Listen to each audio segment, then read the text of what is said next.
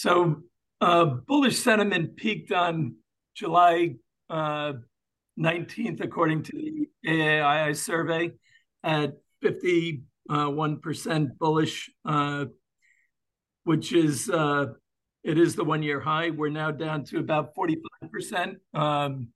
And I think you'll see that continue to slide down a little bit as we move into Jackson Hole and on the 24th, and then we're going to get some more earnings out, and we have some other issues. But if you think about what happened in the last 24 hours, former President Trump was indicted with 18 others on RICO charges. Russia hiked rates from, I think, 8.5% to 12%, and China cut rates. So it gives you a sense of some of the chaos we're looking at in the world today. So I wanted to step back and say, what are the things that we're looking at ARS to try and figure out what's going to matter for the global economy and the U.S. economy over the next 12 months, and really what's right in front of us. So, the things we're keeping an eye on globally are obviously China and their recovery and their debt issues, which we'll touch on in a minute. The wage price spiral that is potentially developing with union contracts and other contracts renegotiated. The deficits, which we talked about last week, but they updated the numbers from the CBO. We have inflation that's been moderating, but has the potential to reverse. You have whether companies can continue to have the profits that they're showing against the headwinds that they're facing, how we deal with the labor market issues, and then the always present fragility in the commercial real estate market. So let's jump into it.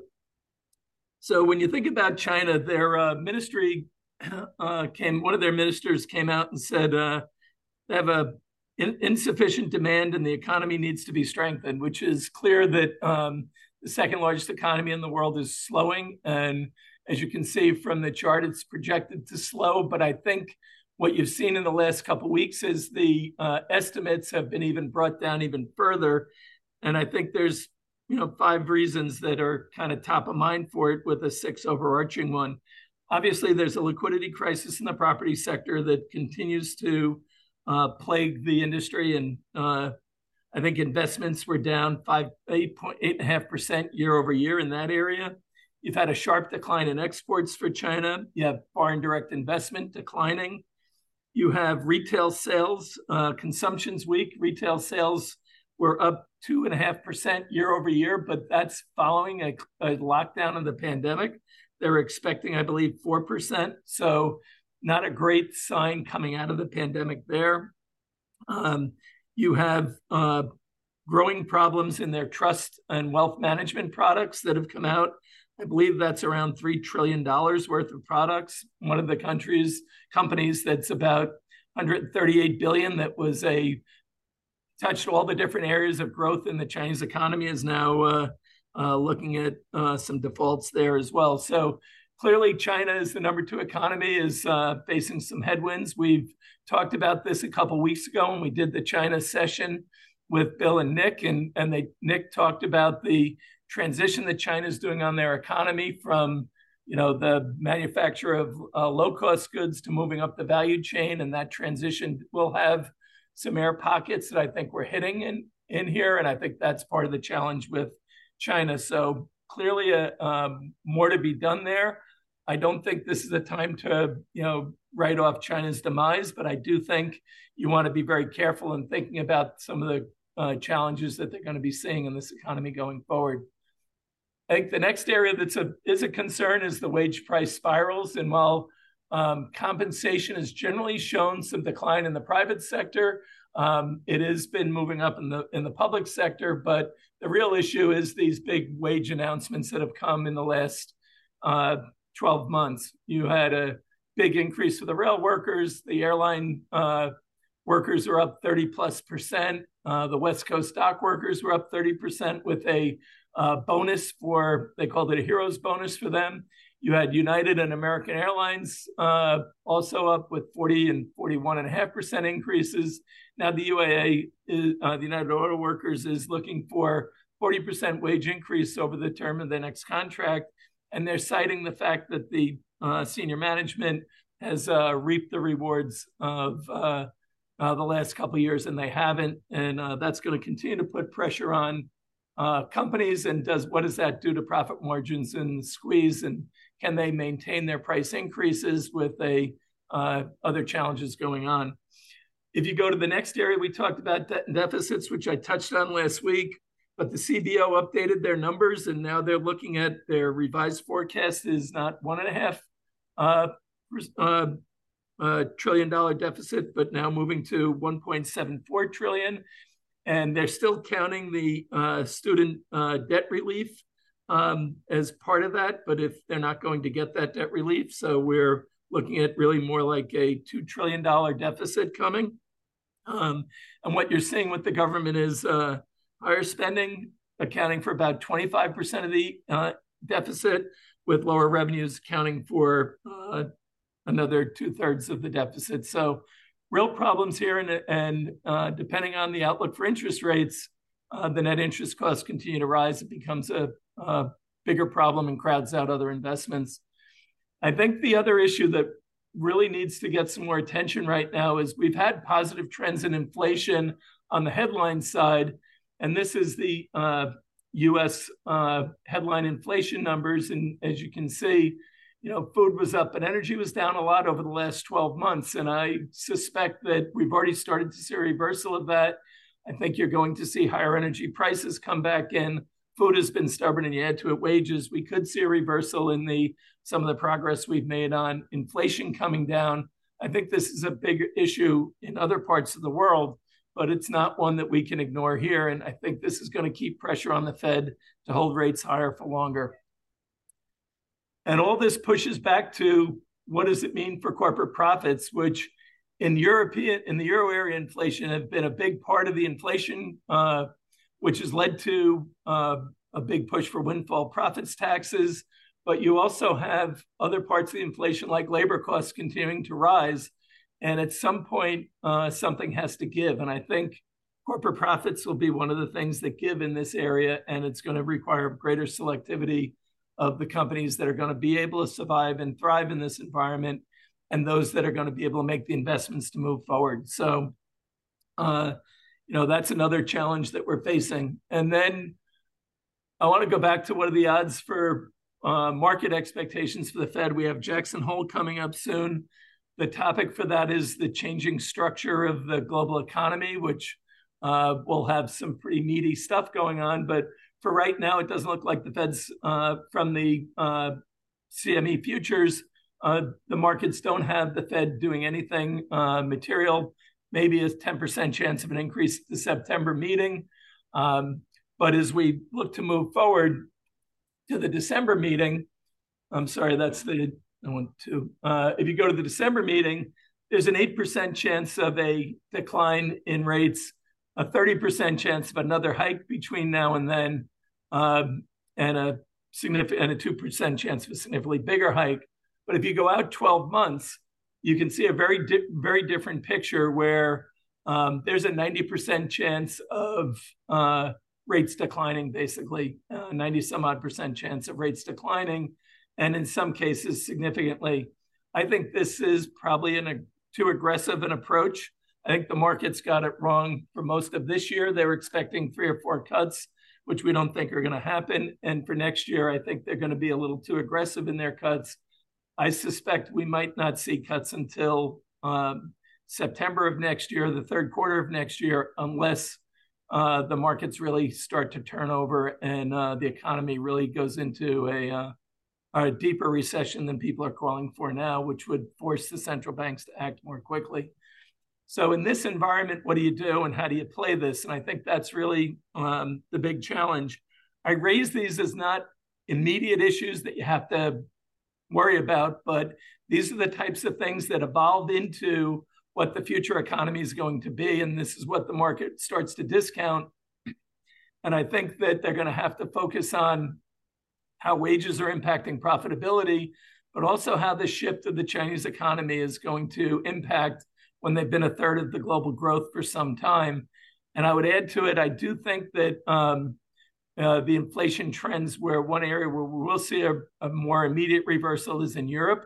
I don't think we can count on the energy prices benefiting us the way they have for the last 12 months. I think we're going to see a reversal there with an already creep in food prices. And I think that pushes headline inflation the other way and then creates some greater strains on the system and really pushes the policymakers into tougher choices, particularly the central banks, but also the fiscal authorities on how they're going to manage this. At the same time, the geopolitics are getting a little stickier and sloppier. So I think we're going to have to really focus on the positives that are going on in the economy. And I talked about a lot of the negatives, but the tailwinds are what's driven the market up this year. It's what's driven growth in certain areas to be above expectations.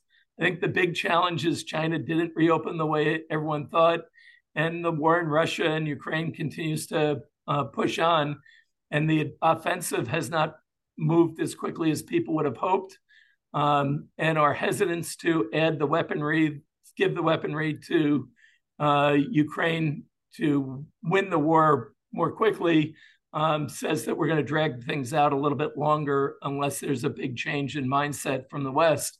And that's going to give us more of the same challenges that we've had for some time and extend the cycle. So I think we're in a period where you will see opportunities, but you have to be much more narrowly focused on where you're going to see them. I think this, as you saw with what happened with Japan and China and Russia yesterday, the dollar strengthened and you saw rates back up. And I think that's the other big issue is how does the long end, how do the rates in the U.S. resolve themselves? Does the long end come up? Does the short end come down? Or do they both kind of meet in the middle? And what are the forces that would drive that change? I think those are the big issues for investors to focus on as we go forward. So, Mark, I'm going to stop there and open up to questions and comments because our opportunities where we see them haven't changed from our discussions recently. So, questions, comments? Yes, Stephen, you mentioned that we will not have the benefit of the energy prices moving forward. Wouldn't the slowdown of the Chinese economy have an impact of less energy demand coming out of China, therefore less crude oil coming to China from Russia and other places, and creating a more supply of energy in the market? And yeah, normally I think that would make sense. I think what you've seen, though, the last couple of years is CapEx has come in significantly for the big oil producers because of the energy transition. So you're battling, the battle is the slowdown. And this is really sums up the problems in the global economy, right? You have what should make sense normally, but because of the distortions, like China not reopening the way they normally would, and then you have these flows of oil that, because the sanctions are not the normal flows, you have all these distortions. But I think because of the cuts in spending that you wouldn't see the market just absorbing it. And I believe that we're going to be looking at rising use of fossil fuels well into the next 10 years. So I don't think the offset is as much as it would need to be to make a big impact there. Okay, thank you. You're welcome. Anna? I have a question. Thank you very much for this very informative data and information, Stephen. The question is around labor market. Do you have any insights into what drives the wage increases, whether it's offset of cost of living or retention? Yes, it's supply. We have a mismatch of labor supply and demand. And that's going to persist for some time because most countries' immigration policies are not supportive of the needs because of the domestic politics or trumping. How do you protect your own people before you bring other people in? And I think most countries' immigration policies are too restrictive to meet the needs that they actually have. And we're trying to solve the problems with people going in. We're trying to solve it in an ideologic way and instead of a practical way. So there's easy solutions to the labor market fixes if you had the right immigration policies.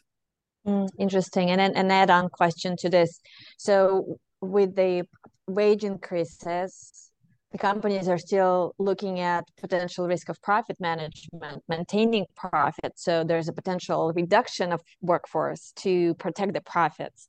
Do you see this dynamic, challenging dynamic?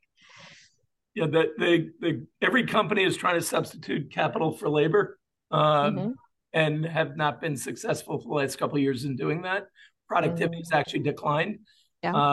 When we see that pickup and how that manifests itself, I think is part of what people are struggling with right now. Is the hope is that AI will do that, but the question is how soon, how quickly can they fill the gap, and how quickly can companies bring AI in that's practical, that works and does solve problems, as opposed to theoretically solves problems, right? That's one of the challenges. We have to actually have real solutions, not hypothetical ones. And we're not there yet. Yeah, being on the people side of businesses, I see a lot of conversations about AI and a lot of fear of how AI may impact the jobs and security and the future growth for individuals. So definitely creates a lot of uncertainty in people's minds, and that impacts productivity, morale, the turnover, and other things. Yep. And that's the other thing, that the real issue with the labor unions, though, and this has come up with the United Auto Workers, is the auto execs were getting big increases and the workers were not, because of their contracts, which is always funny, because when you're in a labor contract and things go bad for the company, you can't go back and say, well, you guys got too much money versus our profits. So it gets to be skewed arguments either way. But right now, the profitability of companies got very high the last year, but was very low 2 years ago. And it's just a question of how do you balance that out? And I think that's going to be the problem with windfall profits taxes too. Like, how do you ensure, if you're the executives of a company, pay increases if you're going to then get hit with a windfall profits tax on top of that and keep in business, right? Yeah. So I think that's going to be the one of the challenges that we're going to see with these wage increases going through. Yeah, awesome. Thank you. You're welcome. Other questions, comments?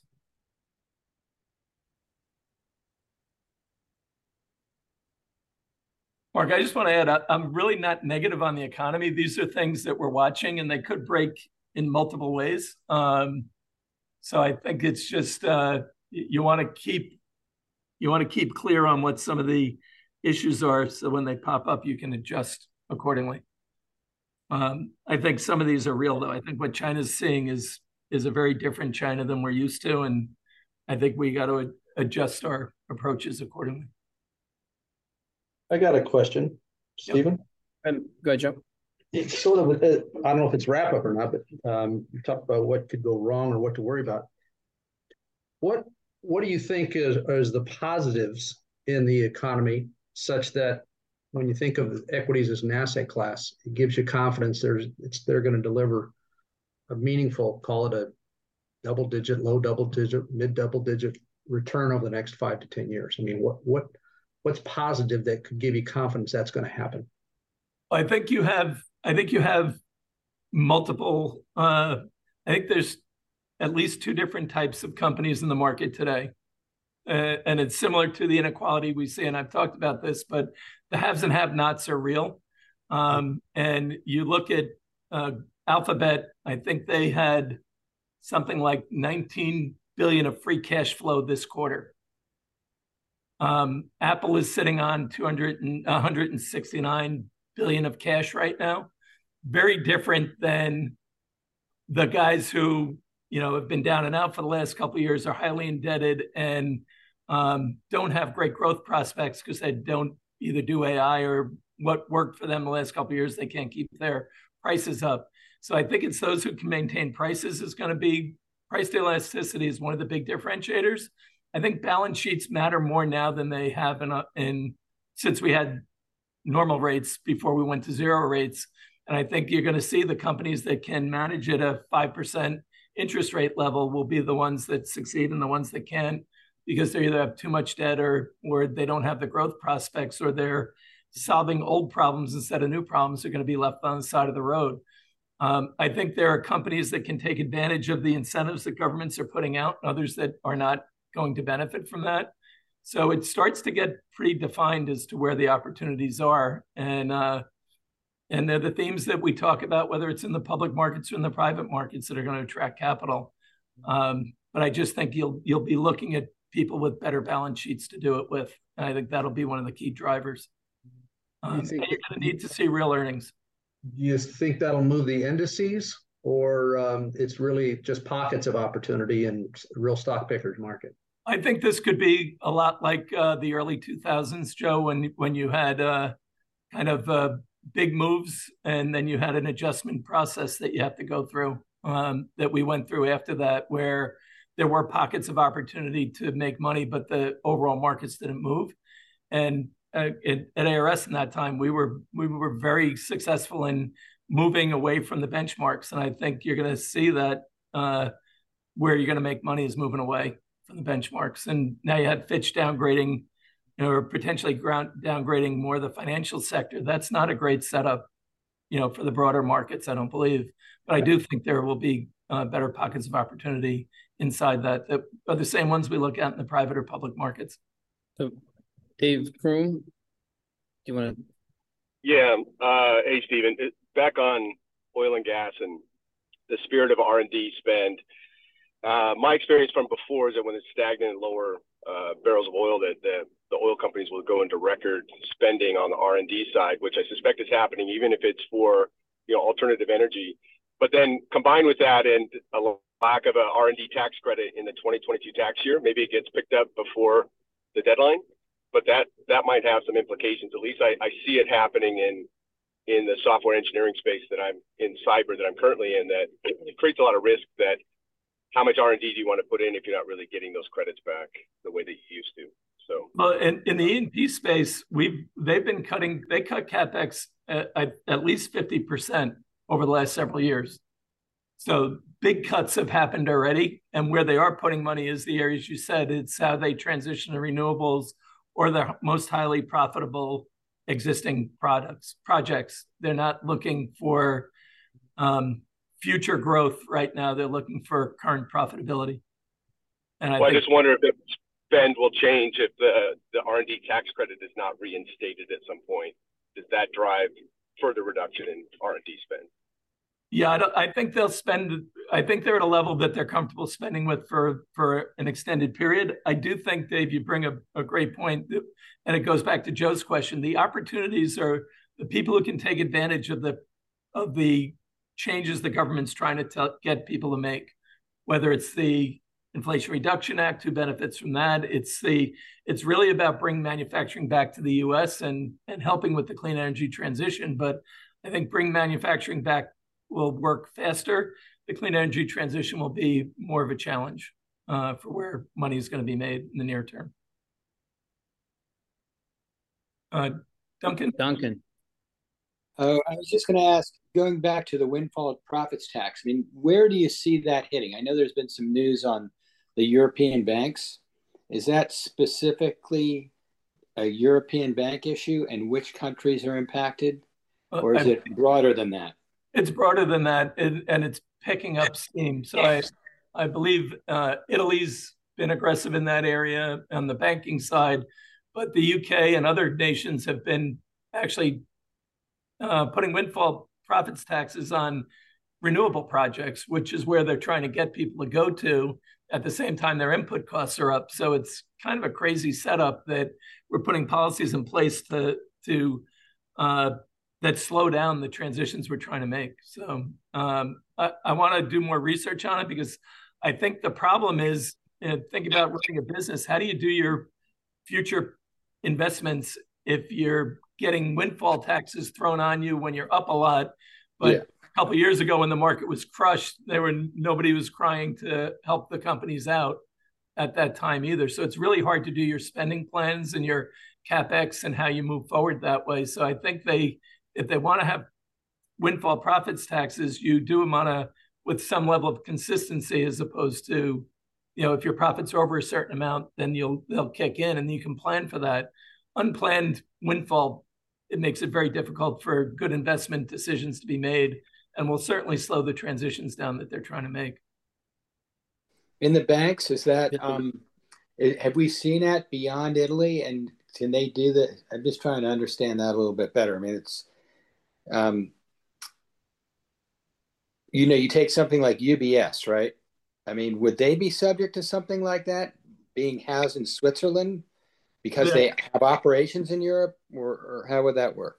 I'm not an expert on this area. It's one I need to dig in more to, but I believe that that the Italian business of that bank would be subject to the tax of earnings in their country. Bill, then Mike. Sure. Yeah, to go back to China, sort of comment with an embedded question.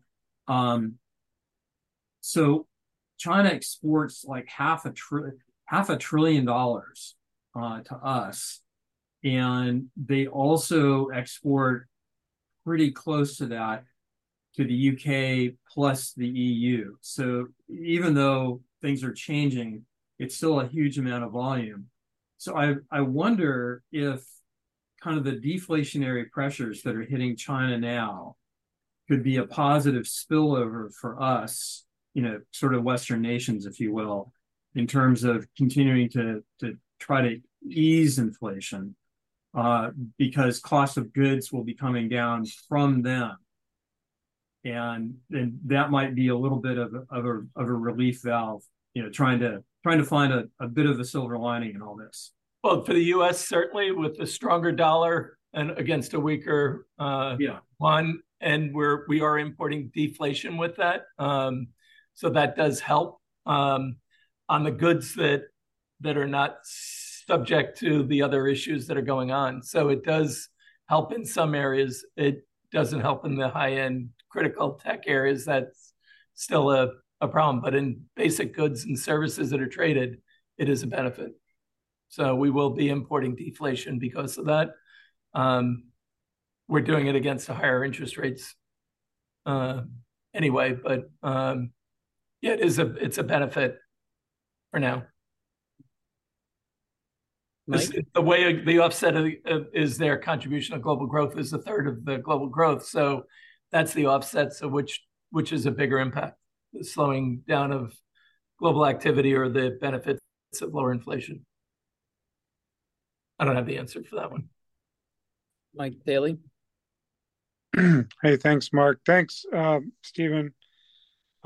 Switching gears off China, I just picked up on a mention of tax credits, R&D, and the Inflation Reduction Act. I wanted to alert everybody that equipment leasing as an investment opportunity got a major bump from the Inflation Reduction Act. They've allowed the tax credits that you used to get for owning a Tesla. Now they've allowed those credits to flow through to investors. So if anybody's interested in this topic, I've got some more salient info.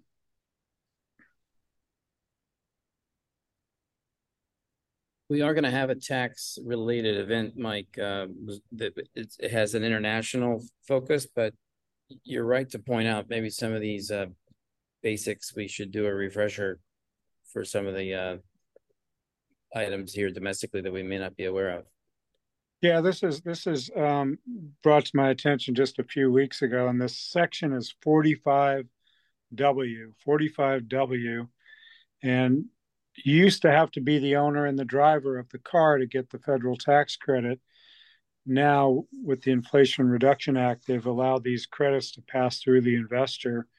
So in addition to the usual tax benefits of equipment leasing and bonus depreciation, they've added flow-through credits and some leverage. And this is a very small offering, so it's not, going to be available to customers at Goldman or Morgan, those kind of people. It's a smaller deal. The provider is what they call an ERA, emerging registered advisor. So they're under 40 million. Okay. I'll put email in the chat if anybody wants to reach out. I think that means exempt registered advisor.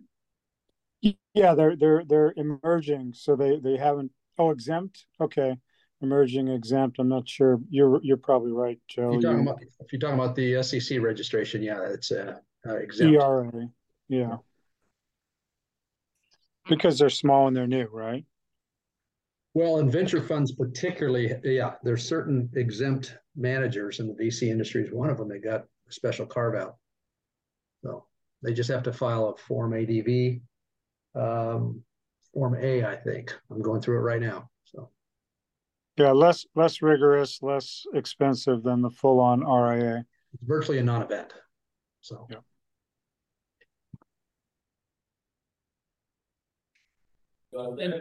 Any other comments or questions?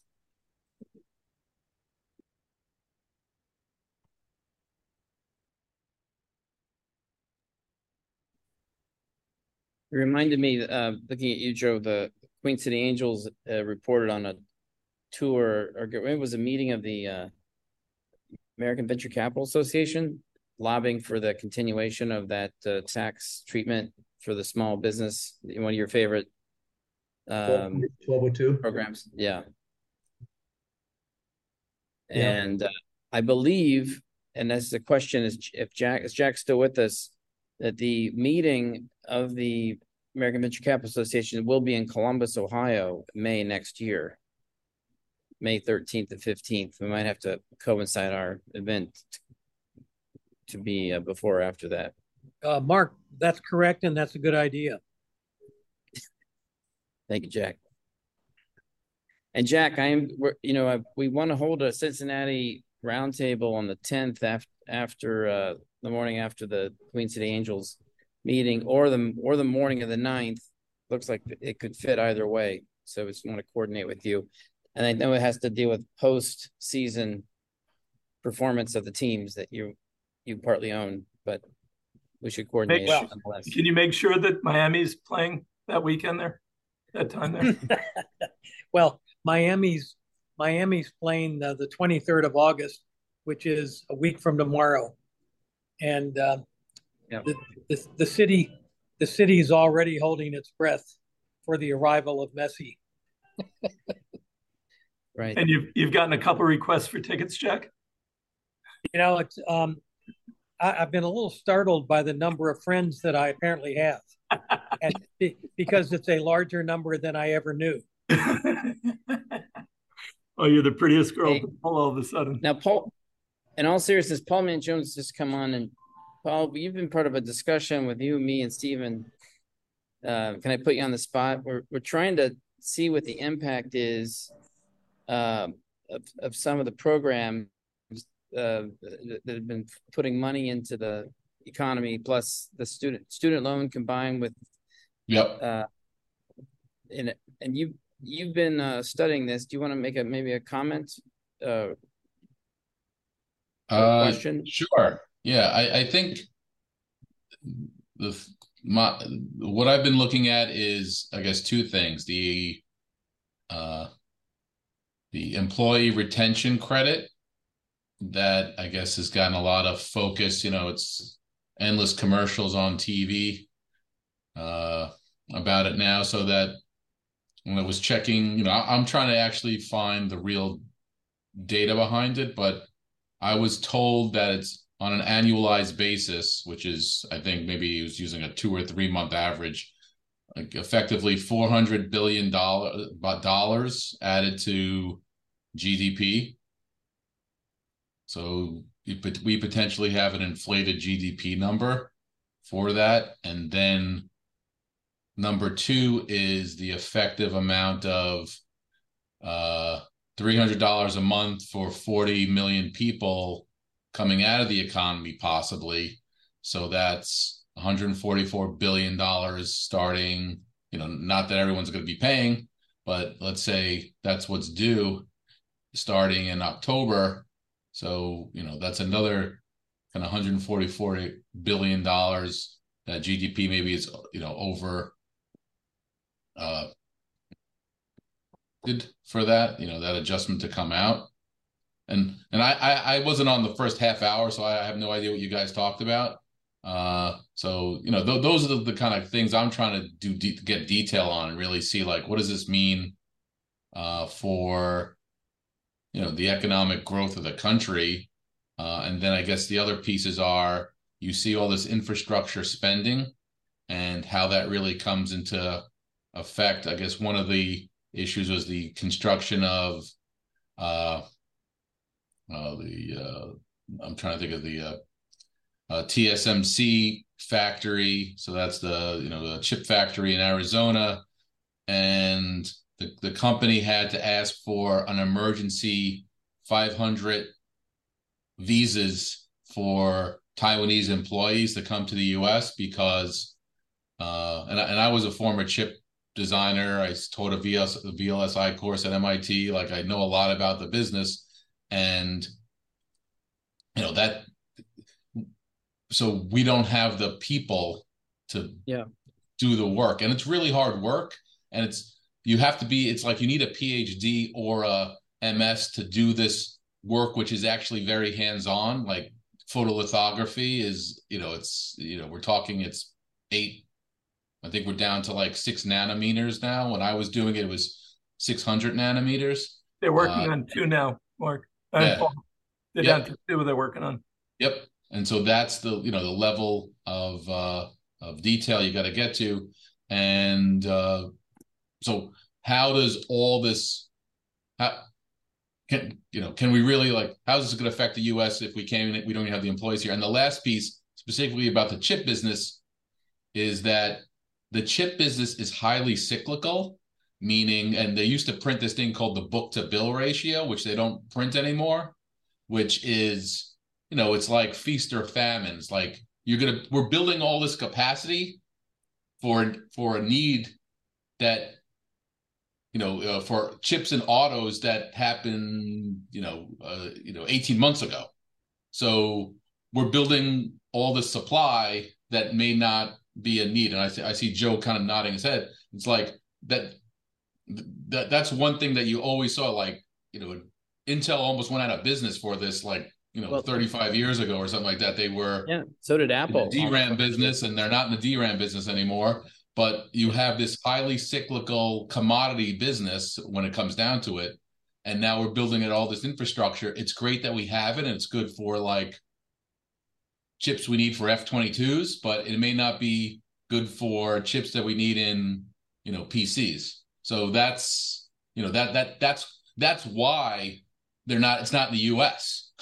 Right? Because when I was starting, I remember I was at Maxim Integrated Circuits. I was helping them on something, and then we were working on stuff, and then we walked to another room, and there was literally like 100 women, like, doing wire, building boards, and right there in the designs, area where they, so there's things around packaging, there's things around the wafers. So yeah, just to end, it's just like, this is a highly cyclical business, and now we're building, like, the reason why we got this all out of the US is because we didn't want to have the investment, and now we're putting the investment in. Well, you're gonna feel the reaction of the business cycle in the chips business, and then multiply that by X times, because I'm trying to think of the other article was that the Biden administration has this, they called it the $400 billion man.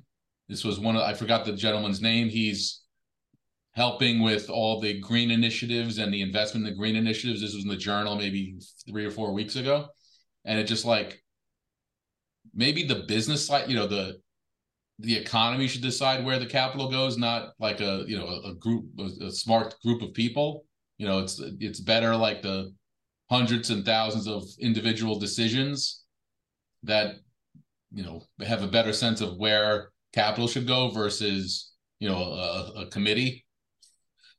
Committees usually don't do a good job in selling where capital needs to go when technically they're. Hey, Paul, what else is bothering you? Paul, keep it up. That's about it.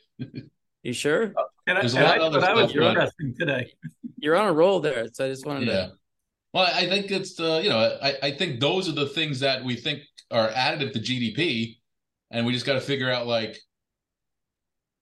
is it really going to be additive given all those other, and, I don't have all the backup behind all this to say, like, but Well, these are the topics I've been thinking about. One thing infrastructure side, we have not invested in deep tech for a long time, and there's a lot of deep tech investing happening right now.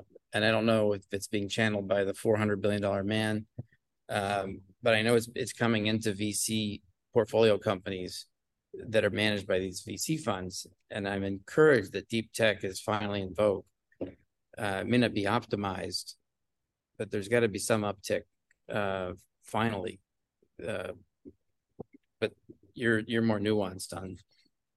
If I could take a stab at this, because Paul, you raised some really important points, and it goes back to what Stephen said, that the government has just done an atrocious job with interest rates and all the money they've been the helicopter money at trying to stimulate sort of income statements and income statement behavior, consumption, if you will. At the same time as, yes, they're now doing a massive industrial policy to rebuild our balance sheet assets as a country. And I would argue that yes, industrial policy done by a committee in Washington is absolutely absurd, and it's going to become a political boondoggle and giveaway to their buddies. We know that. That's just the nature of the beast. But it's a less bad spend than trying to just push money into consumers' hands to get them to go buy shit they probably don't need, just to keep an artificially inflated GDP, to your point. They've been inflating the GDP numbers and the earnings numbers and the stock markets and asset values for a decade. Yep. Largely through the monetary policy and trying to focus on the income statement metrics, but even that's getting exhausted. And so now they are switching, and I think it's a less bad government policy. Spend government dollars on balance sheet assets. I would just add that the chip industry today is very different than it was 10 years ago. It has gone through a massive consolidation. They have lived previously in boom and bust cycles that were consistent with what you saw in other cyclical industries like the energy sector. And I think similar to the energy sector, they've rationalized their spends very differently than they have in the past. And it's become much more defined market as to who's playing in what spaces. So I think it's a very different industry today. It's much more rational. So I think the fears of overbuilding in the chip space are probably a little overdone. You also have to keep in mind that you need to, from a national security perspective, be thinking about the chips industry from we need the West and our adversaries need half of what they were producing before, because we're only going to be serving probably half the world, depending on how we fragment the global economy. But you need redundancies, and they didn't have the redundancies for national security reasons. So that's a big element as to what's going on in that space. But I also think for years people have been saying that this industry is going to go back to their old habits, and they really haven't, of overbuild when you have the boom and live with the bust after. I think they've started to break that cycle somewhat. So I think that is different. It's not necessarily that they're going to keep to it and stick to it, but their plans right now are much more disciplined than they've been in the past.